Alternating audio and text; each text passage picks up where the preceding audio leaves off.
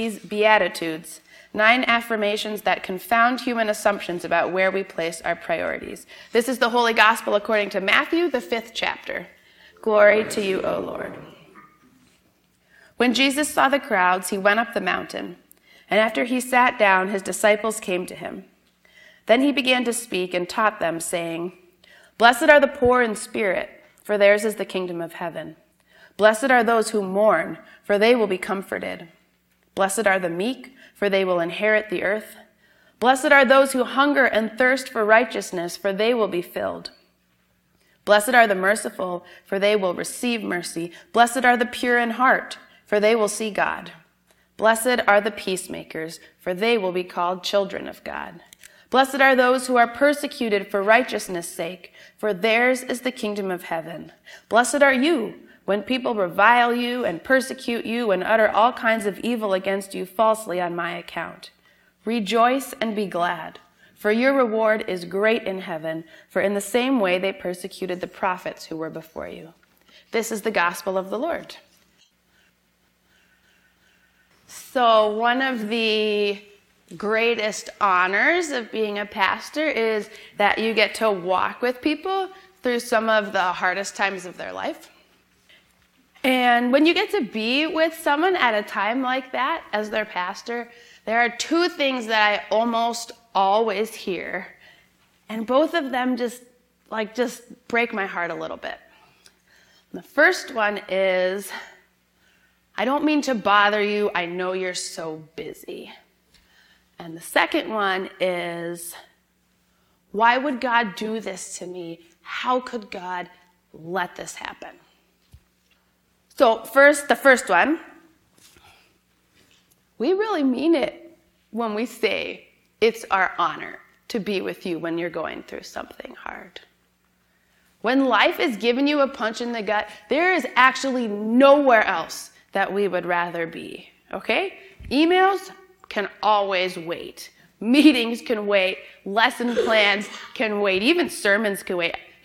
Especially sermons can wait. That's why we call Saturday night the practice round. If you're facing down demons, we want to be there at your side. We care about you. We care about all of you. And that is exactly where we want to be. That's why we are here. So please don't ever worry that you're taking up too much of our time. That is why we are here. And not just us as pastors, all of us. That is why we are here, is to be here for each other. So that one I think is pretty easy to answer. The second one's harder though, right? Why would God do this to me?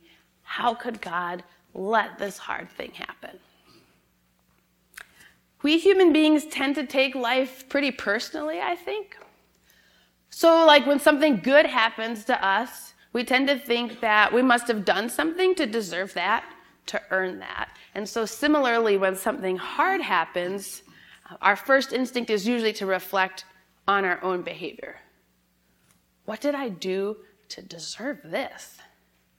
And since usually the answer is nothing, the hardship that we're facing can feel incredibly unfair. At least that's where my mind usually goes first, right? Why me?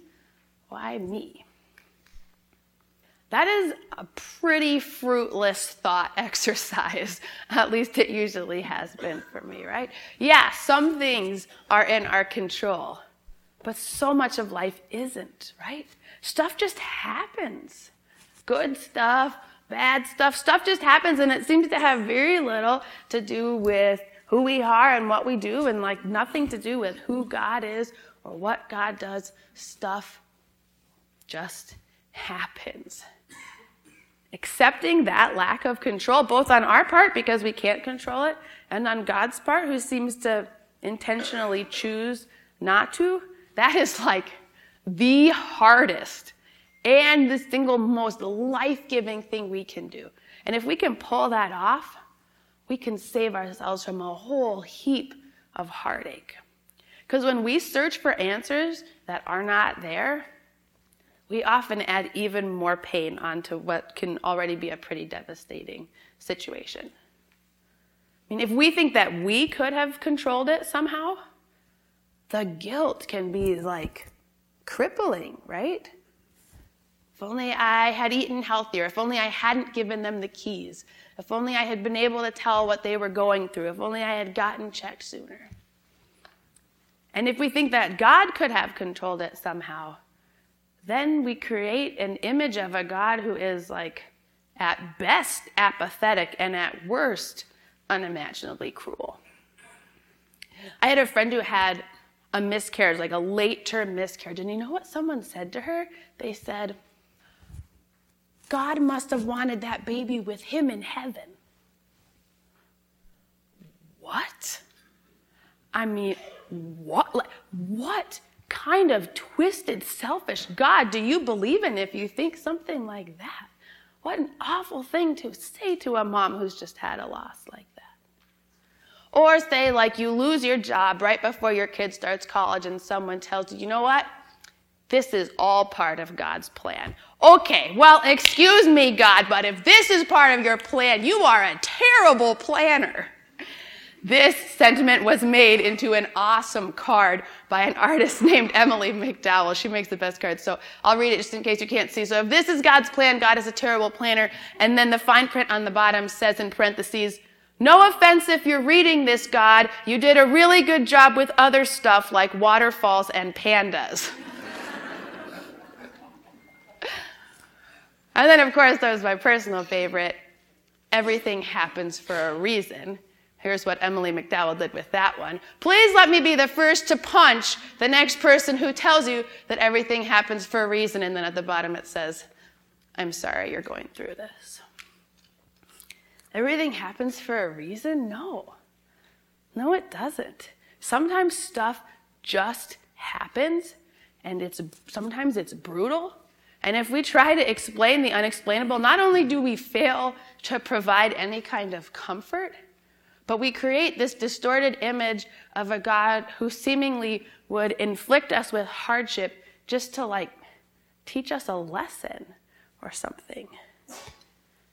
That is not the God that we believe in here at Unity. And, like, who would want to follow a God like that anyways, right? Here's what's true. Stuff happens, sometimes brutal stuff. God never wills those hardships to happen to us, but anytime they do, God is always there in the aftermath, working tirelessly to bring out something good.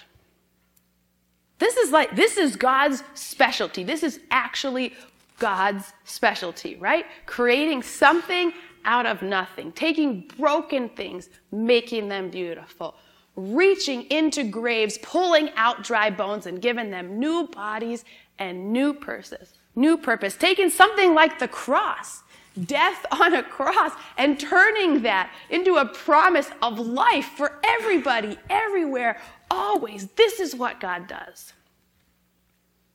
And here's the thing.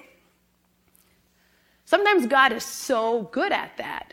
Sometimes God is so spectacularly good at taking a bad situation and turning it to the good, that in retrospect, looking at that chain of events, it almost looks like it could have happened for a reason.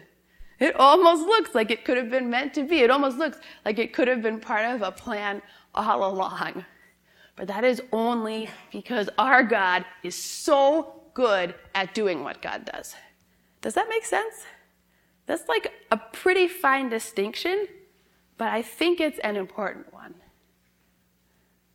God never wills for us to suffer, but if we do, God is always there and can take that pain and can redeem it and can transform it into something life-giving.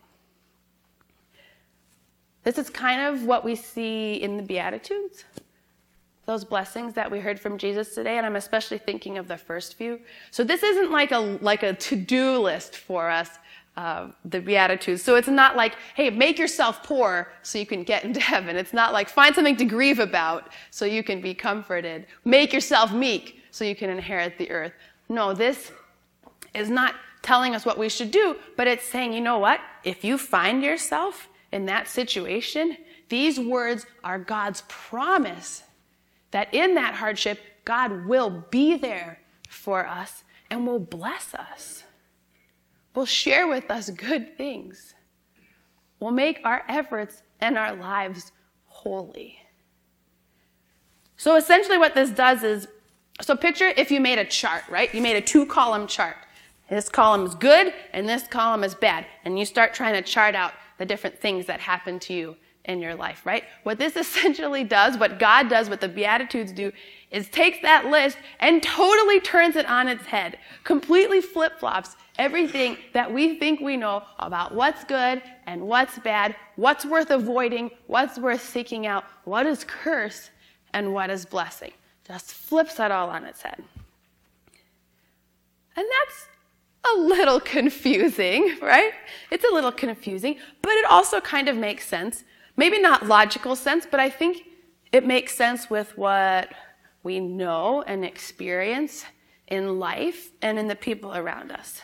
Like, have you ever met those rare people who are just incredibly compassionate, right? Like, just have this gift for being kind and non-judgmental. When you get to know someone like that, doesn't it almost always seem to turn out that somewhere in their past, they've had like a huge heartbreak or faced down some really big failures? Or you meet someone who is just so good at joy, right? Like they just really know how to enjoy life and what's important in life. And you get to know them, and they always seem to have had some huge loss in their past.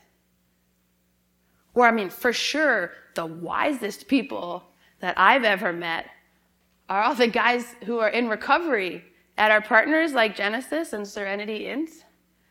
I mean, our world, in our foolishness, we look at people with addictions and we think like, not smart, poor life decisions. And then you meet these guys and they are so unbelievably wise. They understand who they are. They understand about honesty. They understand resurrection. They have a wisdom that someone like me who has not walked in their shoes could only dream of, right? Or for sure, the strongest person I've ever met. The frail old 93-year-old Shirley Calhoun, who could barely lift her head up from her hospital bed, calmly telling this room full of doctors and medical students very calmly for the 16th time that yes, she understands what they're saying, and no, she doesn't want another heart operation because she's had a good life and her family is all around her. And so would you please unplug the machine now because I'm ready to go be with my husband and my daughter and with Jesus. I want strength like that.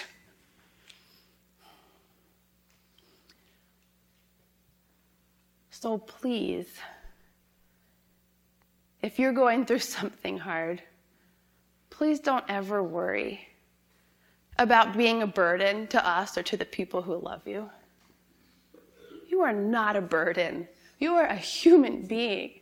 You are a child of God, and you are a sibling in Christ, and we are all here to be here for each other.